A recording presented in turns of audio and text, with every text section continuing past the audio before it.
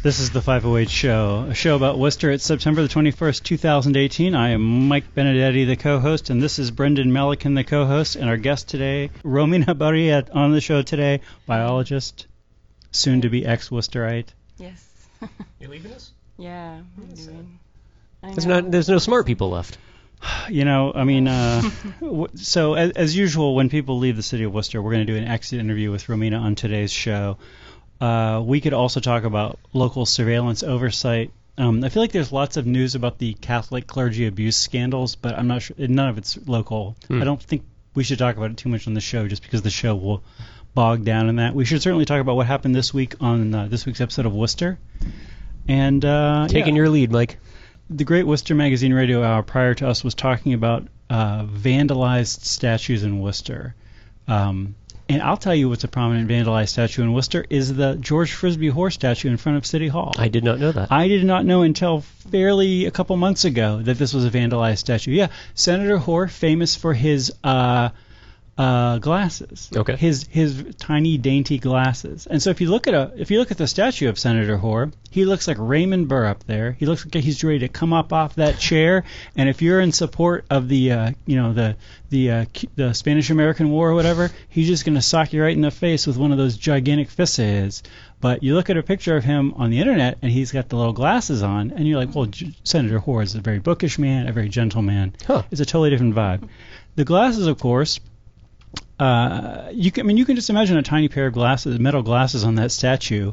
They got ripped off. They used to get ripped off all the time, I guess. And then at some point in ancient history, they stopped replacing the glasses. Yeah. I did not know. That's fascinating. Yeah. If anyone out there has an original pair of Senator Hoare statues glasses, bring those down. I'd like to actually see those. I mean, I kind of want to do the reverse vandalization. I was just going to say, coat hangers. We should start making our own glasses out of coat hangers, and like novelty glasses, like little hearts or something, the stars. Sunglasses. Yeah, but we should do it so they kind of fit, right? Yeah. Like, you're saying like a Bootsy Collins glasses, but like just the metal frame. Right. So we would make them out of like coat hangers or something, like a metal that would tarnish, and it might actually fit the. Oh, there's a caller already? Oh my. We lost a caller. We lost the caller? Thank God. Okay. So in front of City Hall is a statue of Senator George... No, we get a caller back, Mike. Hi, caller. How are you? Oh, no. Hello? Hello? Hello? Is this Senator Hoare? Yes. This is what... Hello? Yes, we can hear you just fine. Can you hear us at all? Can you hear me? Oh, yeah. Finally. It was the Macho Man, Randy Savage. Can you hear me? Calling in. Hang up on this caller. So, in front of City Hall, hang up on the Macho Man. In front of City Hall, there's a statue of prominent Worcester citizen George Frisbee Hoare, who was, among other things, a United States senator, and actually had, I think, a fairly progressive record on many things, and so is a hero to many people.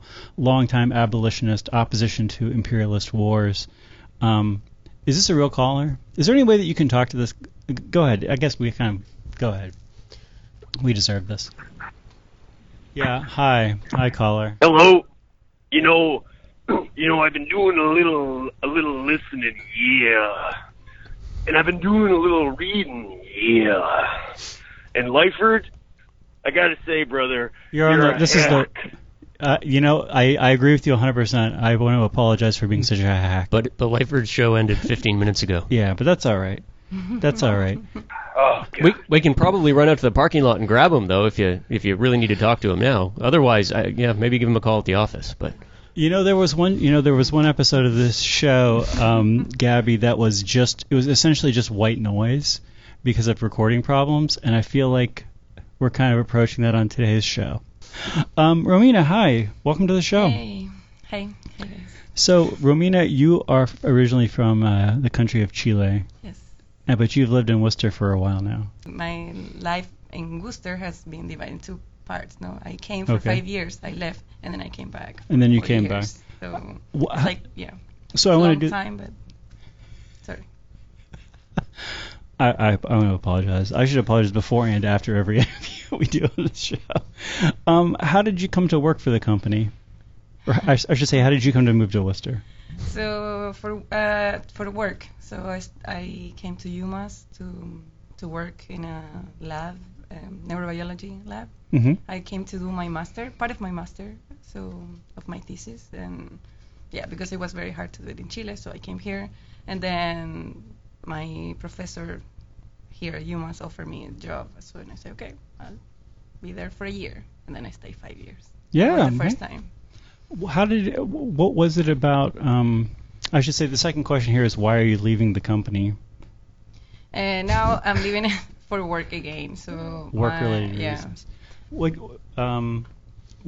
is Worcester doing right? What is the company doing right? Well, Worcester has this, sense of community. It's like it's a small city, so but have so you can connect with people easily if you make the right connections, I guess. Yeah. And then I guess that is what I think Worcester is doing well, but it's like about the people. The people are doing that well. It's not necessarily it's hard to tell what, like, for example, the city is doing well. It's not like the executives really of right. I'm always curious. The correct answer there, by the way, Yes. was we vandalize historical monuments. That's what we're doing. We're doing. Well, great no, I mean, with look that. at any major country, right? That or even down south, right? Like how much it takes for people to actually deface or damage a statue, right? Like, I mean, you got to get people really, really angry before they start throwing a noose around Lenin's neck and pulling him down. And Worcester, we just do it for fun. It's because it's Saturday, nothing else to do. Okay. This wasn't a game show, is what you're telling me. It's where there's no right or wrong answers. I don't know what we're doing. I'm curious to dig in a little bit more about the experience of getting to understand Worcester better, to learning how to live in Worcester. Because one question I want to ask is, what advice do you have for the next person? What advice do you have for the next person in your position? What advice do you have for somebody who's moving to Worcester for the first time? Like in your case, how long did it take before the connectedness of the Worcester community became a part of your life? Was this just like the first day you moved to Worcester, suddenly you felt like you were connected to a bunch of people? It took me some time, so like a few months. And Okay. also, when I came here the first time, I have the barrier of the language. I didn't know any word in English. I was just speaking Spanish, so first 2 months it was like learn and understand what people were talking about. But then I met some Latinos friends, and they speak Spanish. So and then they introduced me some people at Stone Soup, for example, and then that is how I start getting my connections and get involved in different organizations. And I would say, if people want to come to Worcester, you really need to be proactive. So you can't just, it's not like, for example, Boston or big cities that you just walk around and then you have tons of things to do. Here, no, you have very selective places, very you have to find your niche, your way to go around and if you are not so social anyway, you can try to find maybe groups here and there, but you have to do something. Otherwise, you will think that Worcester is not a really good place. But for me, I love Worcester, but because of people, groups, community. But I have to work on that. But you got to put those couple months in. What? You have to put a couple of months of work in. Yeah, and go and research and check. I don't know. So that is how I. Is there much of a Chilean population, immigrant population in Worcester? No. No, there's not? I know 2 Chileans here. No kidding? Yeah, 2 or 3. No, yeah. Huh. Yeah, so most people are in Boston. Well, my boss, my first boss, she was Chilean, but and I met some more. That's interesting. Yeah, but there is a population in Boston? Yeah, there are more in Boston. Okay. But yeah, I don't really interact much. Yeah, no, I was just curious. I wasn't sure. We talk a lot about, there are so many. Worcester has become such an incredible city it's always been an incredible city for immigrants. But it oftentimes, as silly as it sounds, it gets hard to actually keep track of waves of populations coming through and whatnot. And I think in the past we've kind of tried to nail down some of the smaller groups and whatnot, just to try and figure out where people are coming. Like the Mandeans are still my favorite story, right? Like how did that happen in Worcester and whatnot? And I don't think we've still really nailed down the. We're going to get them on the show. No, I think the name is certainly known of the first Mandean guy to move to Worcester. Okay. Not off the top of my head, but yeah. What is Worcester doing? What is Worcester doing badly that it could be doing a better job of?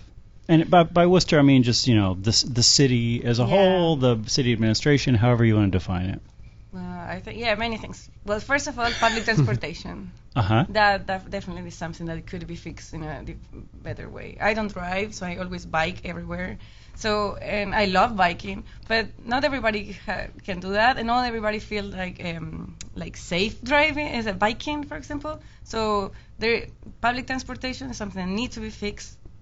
And it's not that difficult, really. It's just like organize better the routes for the buses and things like that. That is just like trying to do a better job. It's not that difficult, and because you have the resources, it's like the city has the resources. So it's just like try to organize things in a more smart way and convenient for the people that they are giving the service.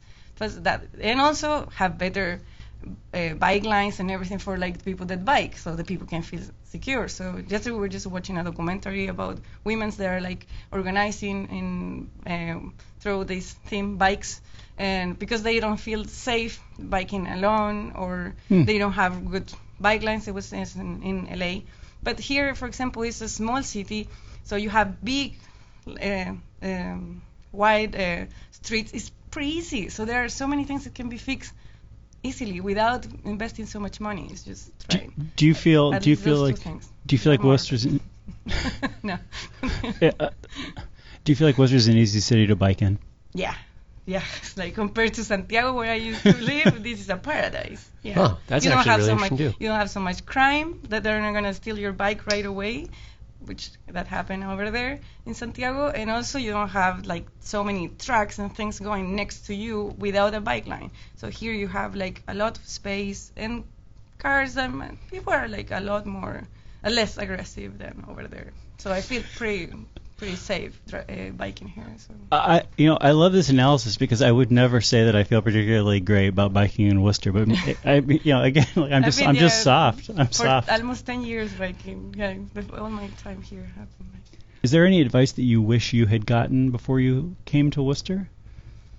Or would it just be the same kind of thing, like just hang on a couple months and everything will snap into place?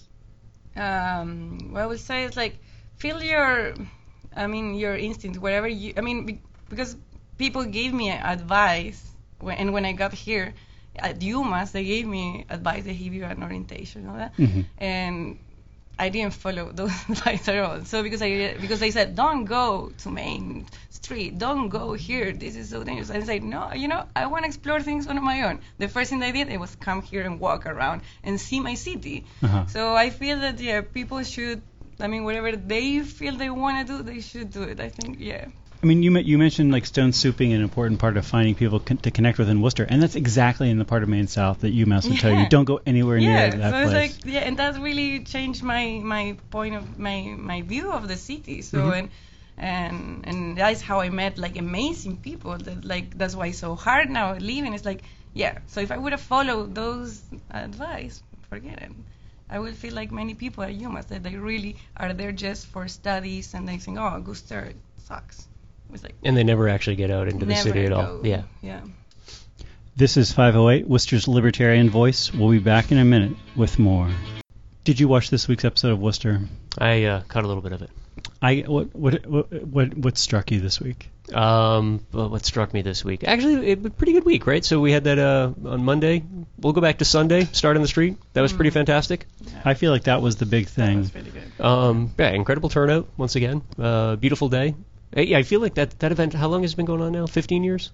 Long time. Longer than 15 years, maybe? I don't know. No, 15 years sounds about right. But what's crazy to me is I feel as though this is one of those events that is actually benefited by climate change. Because the weather is pretty good. Every year it seems like it's getting warmer, and it's staying warmer and more comfortable. I remember the first couple of years, like it was kind of chilly. It was like, flannel shirt weather and whatnot. The sun was low. You weren't quite sure if it was summer anymore. It might be deep fall. Could go sideways any minute. They've definitely experimented with the date, the time, the place, all those kinds of things a lot over the last 15 years. Yeah, well, it's stayed pretty much the second week after Labor Day, hasn't it? The one on Park Avenue? Well, because it used to be Main Street. So the Main Street went to Park Avenue. The original start on the street was Main South. Okay. On the other side of Madison Street, or Main Street, right? So once you get to Madison, it was down by Worcester's old arts district. Huh. And then it moved to Park Ave. That one became the Park Ave event. Then there was the other off-season one that was down on Main Street for a couple seasons, Main Street. There was one in Beaver Brook. There was one in the Canal District. Or I should say, there's one in Beaver Brook Park. I don't remember Beaver Brook Park. There I do remember was. the Canal District, and but they've all been different times of the year. Mm-hmm. I mean, and then they're starting the station. Well, and that's what I think is that there was also the one they do in the Canal District sometimes, and that over the years they just figured out like this is the time to do it, this is the location to do it, this is the number of blocks to take up. Yeah. Like I remember one year, not that many years ago, when they were doing it on Park Avenue, and I think Harry and the Potters, local and internationally known wizard rock band, were playing, and they played to essentially like 3 people. Yeah. And I just can't imagine anybody playing to 3 people this year at Start on the Street. Like things are positioned in the right place, and there's people around that more than 3 people will just sort of wander up to whatever you're doing at Start on the Street now. Yeah. I had a really good time. I spent the whole time as usual handing out Issues of Happiness Pony to people. And I'll tell you a big difference between this year and last year is usually I end up talking to a number of city councilors, a number of people running for office, just standing there. Because I don't do a lot of walking around. I just sort of stand in one place and let Start on the Street pass by, and which always works great. But this year I didn't talk to a single politician or aspiring politician. The highlight of the day for me was finding that That's Entertainment was selling cans of Moxie and Tab for 75 cents. Really? Yeah, and I was really bummed because in hindsight I should have brought more money. I would have bought the entire ice chest of Tab and Moxie for 75 cents a piece and sold them for $1.50 out in the street. But thank you for That's Entertainment for having such reasonably priced cans of unhealthy sugar water. That is very kind of them. Romina, you were at Start on the Street. Yeah. What is your as somebody who's lived in Worcester for a few years now, what was your experience of being at Start on the Street? Well, it's one of my favorite events of Worcester, and I think should be done something like that more often. So at least twice or in a year. Yeah. So because it's really nice just to see so many people around. You feel so alive, and you run into with so many friends. So it's like a really good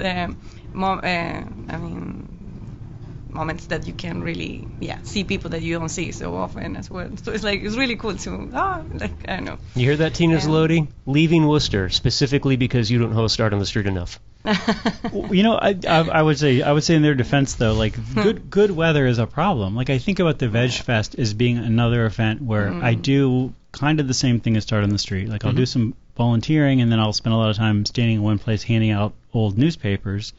But it's a lot less fun because it's in this building and it's crowded. We were just talking about that with other friends. That like the Veg Fest will be great. It could be outside and the weather would be nice, but it's because the crowds at some point just become disturbing and they're not like energizing like they can be in Start on the Street. But I can also just think, the Veg Fest is in April. Like frequently the Veg Fest is on a cold day, a rainy day, a whatever day, so you kind of got to have it inside. Yeah. So I don't even know how many months of the year you could reliably have a Start on the Street in Worcester. Well, Boston does SOA, every week that is of the year for, 20 years now? The model is definitely there. All right, I'm just a naysayer. Don't listen to me. Don't pay attention to me.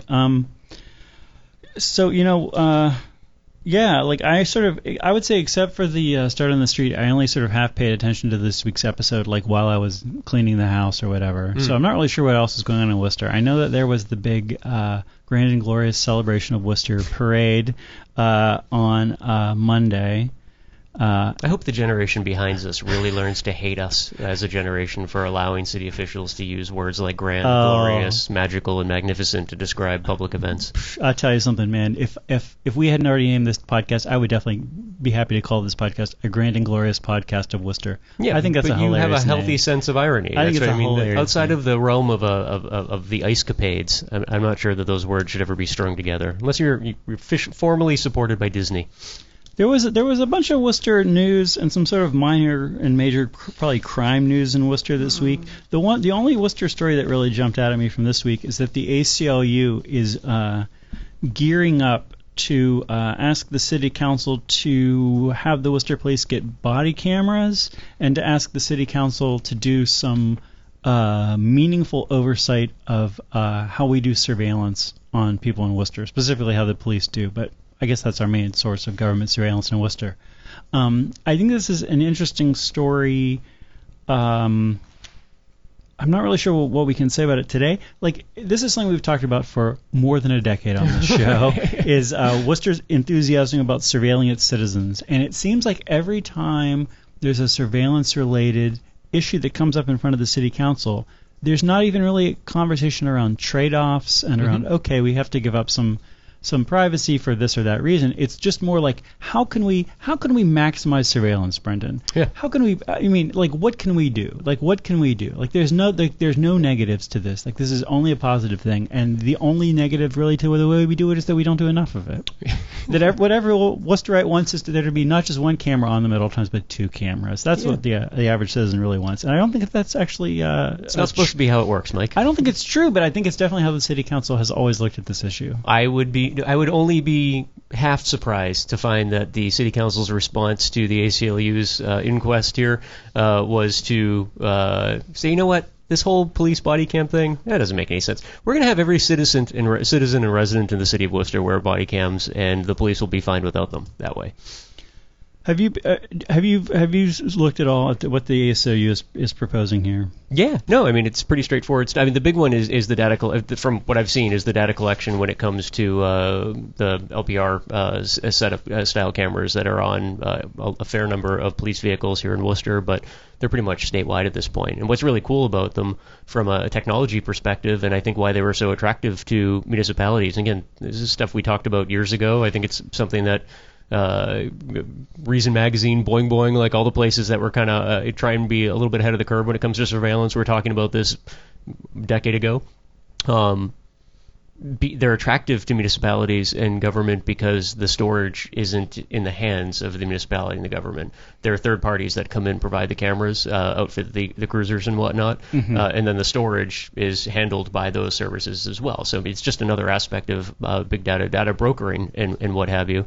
I'm really curious to see what the city's response to this is, because I would guess outside of some folks in the administration on both the police department side and in City Hall, you probably have almost nobody that understands how the technology works. Chris Robarsh, friend of this show and head of the local ACLU, says the public doesn't know enough about how the Worcester Police use the army of cameras it monitors as its real-time crime center. And I feel like in talking to Chris, I had the impression that the city council has never really had a conversation around like what we do with these cameras, what we do with this stuff. That there's never sort of been this report to the council saying, here's our surveillance situation. That, again, it's just handled, bit by bit, year by year, builds up, but that there's never this moment where the council says, let's look at the lay of the land and think about where we want to go. Yeah.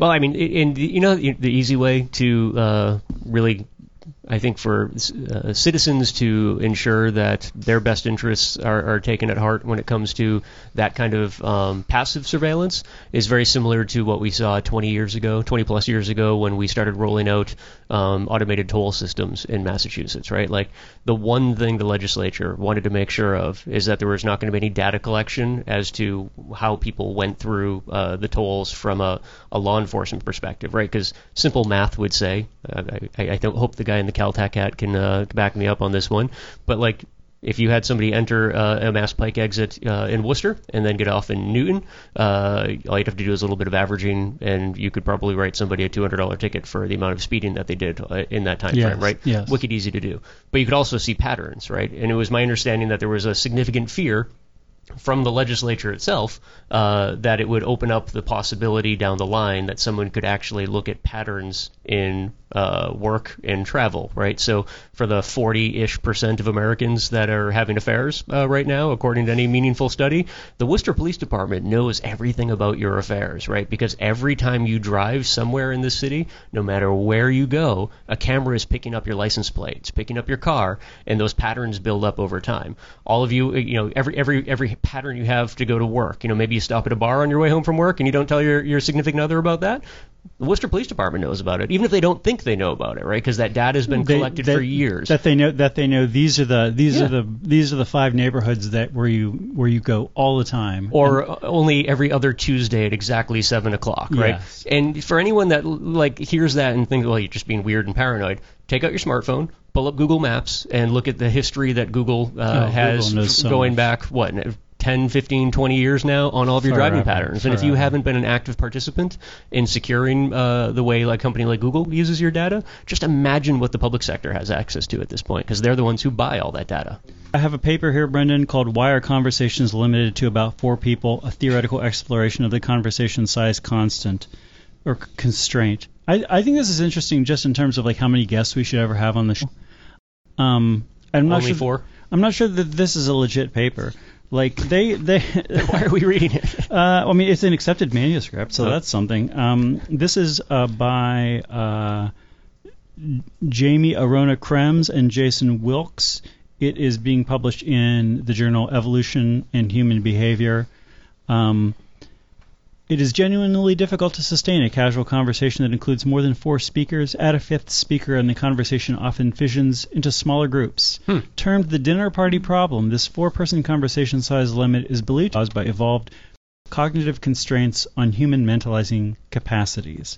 In this view, people can mentally manage 3 other minds at any one time, leading to 4-person conversations, but whereas existing work has posited and empirically tested alternative accounts of what drives the conversation size constraint, to our knowledge, no work has explored the question of why this capacity is specifically 4.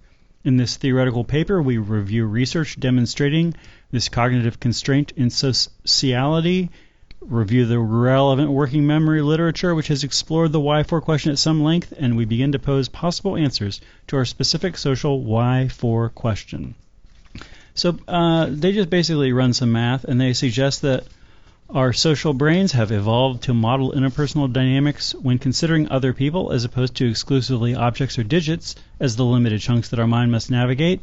A 4-person conversation may be special because it is the largest conversation size with more possible dyads in which the self is involved, inclusive dyads, than possible dyads in which the self is not involved, exclusive dyads. Actually, I think it might be exactly the same number of inclusive and exclusive dyads at a conversation size of 4. Does that make any sense to either of you, what I just said? I think that explains completely. If we go back to our original caller, why a tag team wrestling match is always more interesting than a battle royale. Right, and it's because you just can't follow. You can't follow everything. You just can't follow the moves of 4 people. It's like halfway over before you realize that Steve Austin just cleared the entire ring, and it's done. I mean, so I can read the numbers out to you too, and you can tell me if you find this to be plausible. Romina, I don't know if this is as somebody who is involved in the world of academic papers. I don't know if you feel okay talking crap about somebody's paper on the radio. So if you don't, feel free to not. But I definitely do as somebody who's not in this game. So if you're talking with one other person, there's obviously only one subgroup that you can make there. If you have 3 people, there are 4 different subgroups. 2 of them are conversations of you and another person, and one of them is a conversation of the other 2 people. And then at 4, there are 11 subgroups, possible subgroups. 3 of those subgroups are you talking with one of the other 3 people, and 3 of those subgroups are different combinations of the other people talking to each other. And so that's the argument here, which is that when you get up to 5, suddenly this starts to go way out of control, and you've got way more groups of people, pairs of people that you would have to keep track of that don't involve you than that do involve you, so that I guess maybe you wouldn't care about those as much as the ones that involve you, and so maybe your brain would just say we're interested in developing other capabilities, or evolutionarily there wouldn't be as much of a benefit in your brain getting good at 5-person subgroups. Sounds like this is the kind of guy who turns around and says that that you wonder how they function at parties. Yeah, well, my first question would be what type of group that they in which culture they did the study, because that depends a lot of your culture as well. Because for example, yes. Latinos, we can speak like everybody at the same time, 10 people, and it's not a big deal, and you can include everyone. But sometimes I have noticed in U.S. that just 3 people. It's not possible, like, just to talk. Another one is not there. I so don't. happen, like, depends. So that's why it's, like, depend a lot or, like, it's like, I don't know. I mean, I don't have the. I don't. So have that the, will be my first critiques yes. on this. Saying Yes. like you can't really have like a theory without like having different group. I mean, like a representative group of different. I mean, cultures. That would be a big thing, I would say. His entire research was based on the idea that he was the youngest child in a family of 3 kids and 2 parents, and he's just really angry that nobody ever paid any attention to him. I mean, this is the. I usually print out all of these papers. This one I had to sort of pirate the part that even explains what they're doing I had to pirate, so I didn't print it all out. And I wish that I had, because then I could have. I feel like we could have flipped through it and tried to understand what. Like, can we talk about some real interesting research? Go for it. You're a biologist. What kind of biology? Neurobiology. Neurobiology. Did you happen to read the paper that started, or the study that started circulating yesterday about the researchers that gave MDMA to octopuses? No. It's fascinating, like legit peer-reviewed research, but like now like the more palatable public sort of commentaries coming out. You give octopuses MDMA, Molly. What happened? They act just like humans. Yeah, like they start avoiding all of like the weird sort of fight or flight stuff that comes into play between small octopuses and big like male octopuses. They freak out a little bit, but then they start going through like really weird changes of like color flashing to show that they're freaking out. So they'll go completely pale for a little while as they start to roll, as the kids would say. But then they just start hanging out together and getting all touchy feely with their tentacles and whatnot. Oh. That's interesting. I mean, would you? There are many behaviors in insects or like different type of animals that are exactly like humans. So yeah, but totally. But it was just interesting. This was all based on them being high on MDMA, and I don't think anyone. I would really like to meet the people who sat down one day and said, you know what we need to do is find a federal grant that's going to allow us to dose octopuses with a big batch of MDMA. You know, those people are going to be a good time, Mike. I just have to point out as somebody wearing a Caltech hat that I should recognize the pioneering bizarro work of my fellow Caltech alum John Lilly, who back in the 60s, of course, gave acid to dolphins. Basically discovering nothing as far as I'm aware. But it is something that he did, among many other weirdo researches. I don't think that's very weird at all. You probably wouldn't have the Hitchhiker's Guide to the Galaxy if not for John Lilly giving... acid to dolphins? Yeah. I don't really know what... Thanks for all the fish, man. Yeah, I remember reading something about this, a chapter about this. I don't remember what happened to them. You know, there's 9 structures on Worcester's 2018 most endangered list, according to Preservation Worcester. And does that include the one we just started tearing down in this week's episode of Worcester? Let me see. Yeah, this is what we did. You know, actually, there was a great... I should have printed it out. There was an amazing quotation in the Telegram article about the tearing down of Notre Dame Church, because they were talking about, wouldn't it be great if we could preserve all the stained glass windows? Yeah. Obviously. And they're not going to be able to preserve them all. And I believe a representative of the diocese said, well, you know, there's just a lot of stained glass windows on the market right now. It's not like it used to be. Yeah. Which is definitely a sign of, as we were saying, maybe post-Catholic Worcester or post-Catholic stained glass market. You'd think you'd put them on, at least try and put them on eBay or something, though, right? Well, there's going to be a little bit of money to be made there. I mean, I don't know. I probably there's a lot of costs involved in terms of like saving them and whatever. Like I'm sure if they could make even $5, you know, they would sell it to us for $5. But it's a question of like how many person hours does it take to get that down, put that in a box, get that to your house. Probably a lot. A lot of people. I'm sure it costs hundreds of bucks to get that sucker to your house. Here's what they are. So this is from Cyrus Moulton's article in the Worcester Telegram and Gazette, because the Preservation Worcester website does not have a good listing of these. I bet you they think they do, but they don't. You had one job, Preservation Worcester. They don't. They need to have a PDF or a website that just has all this information on it in a nice way that I can read it all rather than having to click all around the world. One of them is the Joel Bjorklund Lodging House at 56 Laurel Street. Okay. Do you know what this is? I don't.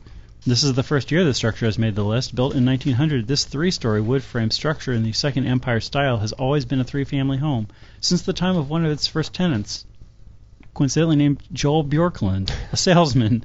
However, it has undergone a lot of neglect. One of them is Ghost Signs, Citywide. We were just talking about, you know, you were telling me the other day about that the man's face on the side of the Sahara restaurant. Oh yeah. Which I always assumed was like Granddaddy Sahara, whoever founded that restaurant. That it was this, this old Lebanese guy, in his portrait. I mean, and the first member of the family to come over from the Sahara. Yeah. And honestly, I thought that this was Alan Balzerian. Right. Well, so you right. So you tell me, but he did not start a restaurant on that site. No, he started a men's clothing company, and then later moved his men's clothing company to Boston, and then they shut down the Worcester one. But that was, even when I was a kid, I mean, up to my teenage years, early 20s, that was Worcester's legit, like, really nice men's clothing store. Like, Shaq's was the sort of like, upper blue collar, the working class, like, men's clothing store. Alan Balzerian had to get buzzed to get in. Like, that's where the guy that is going to be waiting on you, tape measures already around the neck sort of thing, like, and he was dressed the way you hoped to be dressed when you left. You wanted a bespoke suit. That's where you went. He looks really slick in that painting. Yeah, that's the one I'd love to see refurbed, that sign. Well, I think about that, like, there are, I guess they say ghost signs are faded, hand-painted advertising signs on buildings, which harken back to the 1920s and 30s. So we have plenty of these involving soap or shoes or whatever in Worcester. Oils them. I think that one's got to be the one in the best condition, though, because like I said, like that's a ghost sign that I've assumed was actually owned by the business because it was in good shape. Yeah. I mean, not great shape, but not terrible shape. Yeah, that's actually something I've wondered in recent years as it's begun to fade and chip a little bit. Is like, is there some reason that like the Sahara owners are no longer so happy with Granddaddy Sahara that they're letting his portrait kind of deteriorate? Yeah. But one of them is the Bice.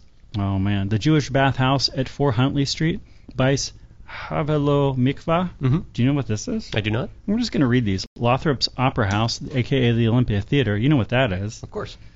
It's on the WRA's downtown urban revitalization plan as a potential building to be demolished.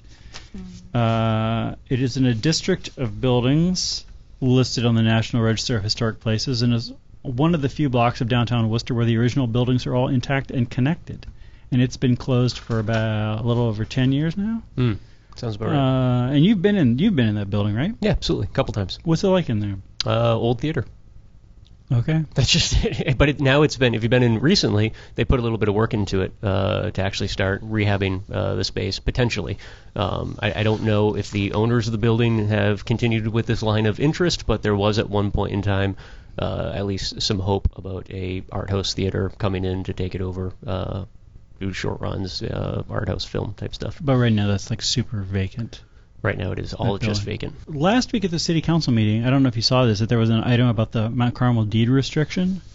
I'll read my summary of this. There's a letter from the state about the deed restriction on the Mount Carmel property. The property is indeed restricted to be used for, quote, religious, educational, or recreational purposes. However, this doesn't prevent the diocese from demolishing the church and selling the property. It would restrict what the new owner could do with the property and would require legislation on the state level to remove the restriction. Now, we have been talking about whether or not Catholicism in Worcester has the cultural relevance of an Applebee's or not, and whether calling Worcester a post-Catholic city really means anything other than there's not a lot of Catholics. Like, are there second and third order effects of this? I would argue that this is one of them. Yeah. That, is the state legislature gonna, how likely would they be to pass a piece of legislation that's going to overcome the deed restriction to let the diocese, get a good amount of money for this property, versus are they going to be decide that that's a problem and that they don't want to go along with that? This is where that comparison to the cultural relevancy of an Applebee's actually comes in perfectly, right? Because that deed restriction, it's not identical to, but it's very similar to the Dover Amendment, which is what creates the entity, the allowance for higher ed to be not-for-profit entities and whatnot, right? All they have to do is provide an educational component to anything that they're doing, and everything in that property remains tax-free. Right. So, but you could actually build an Applebee's on a college campus in Worcester or in Massachusetts, and that Applebee's is now tax-free. So, I think we're getting into a really weird place where you would almost have an easier argument to say, look, well, maybe we just build an Applebee's down here, and if it has a small playground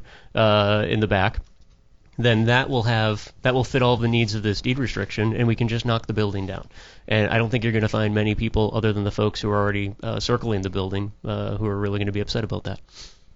I just wanted to say, to get back to the point I was talking about previously, I mean, I think that there was, it seems like a generation ago, the legislature would be totally excited to, again, just say, yeah, sure, Bishop McManus, whatever you want, and now less so.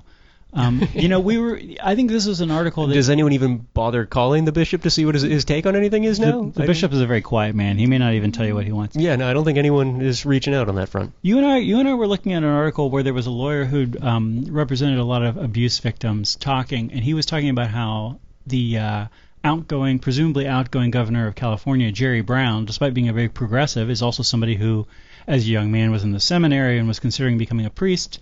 And that maybe as a result of this, Jerry Brown has been against increasing the statute of limitations in California on sex crimes committed on minors. Mm-hmm. And this increasing the statute of limitations is something that advocates for victims of sex clergy abuse have pretty universally been in favor of, increasing the statute of limitations so that there's lots of people who are presumably responsible for this who are still around, but because the statute of limitations is whatever number of years, and that number of years has passed, these people can't be prosecuted.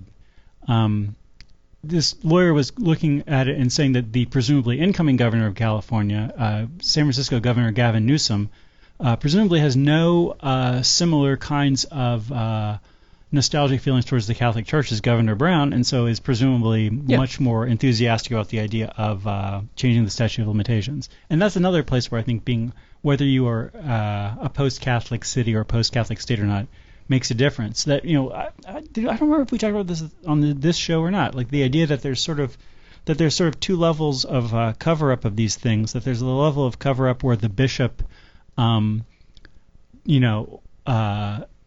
these things to go on and does what he needs to do to make sure that you are not going to have to pay the price in the world of criminal justice for the crimes you've committed. And then there's the level which is the police looking the other way, the local judiciary looking the other way, the press not really following up on stories the way that the press otherwise would, because your place is so overwhelmingly Catholic, or the powers that be have such an affinity for the Catholic Church that they all just kind of want to soft pedal that as much as possible. Honestly, I assume that if I was the district attorney of Worcester or the whatever of Worcester, the police chief of Worcester, I would presumably be in that same category. I kind of think that, considering I'm sitting here on the radio talking trash about the abuse scandal week after week, maybe I wouldn't be, but probably I would be. So I don't want to pretend that this is people being corrupt. This is just people have biases. This is just one of the biases that people would have in a Catholic city and not have in a post-Catholic city. Sure, I guess so. It's still weird, though. Yeah, but I mean, people have biases towards whatever. I mean, people, at some point you just have to decide, like, this is what we're going to spend our time researching, and this is what we're going to spend our time not researching. I would just say that there's probably a strong distinction to be made between a bias that is going to allow a city to say, we're going to allow parking on the sides of streets that we don't normally allow parking on Sunday because there's lots of parishioners coming in here and turning your back on child rape. I don't know. I would just say there's probably... I know nuance is something that is beyond the norm these days, but yeah, I think it's safe to say that we should probably be looking for folks that wouldn't just turn their back on that one. So as I was saying, Our Lady of Mount Carmel Church, we have the Hope Cemetery Barn at 119 Webster Street. We have Salisbury House on Harvard Street, Deacon David Richards' house at 5 Richards Street, Bramble Hill on Salisbury Street. Those are the places. There's a bunch of others that are kind of the second string. And one of those is just in the process of getting sold, I believe, too, right? Which the one in Salisbury Street. One of the properties that is on Salisbury Street. It was in the Telegram this weekend, I believe. That good. A large property that was good. The rest. Bramble Hill. Yeah. At 757 Salisbury Street. Yeah. Romina, do you care at all about this kind of historical preservation stuff?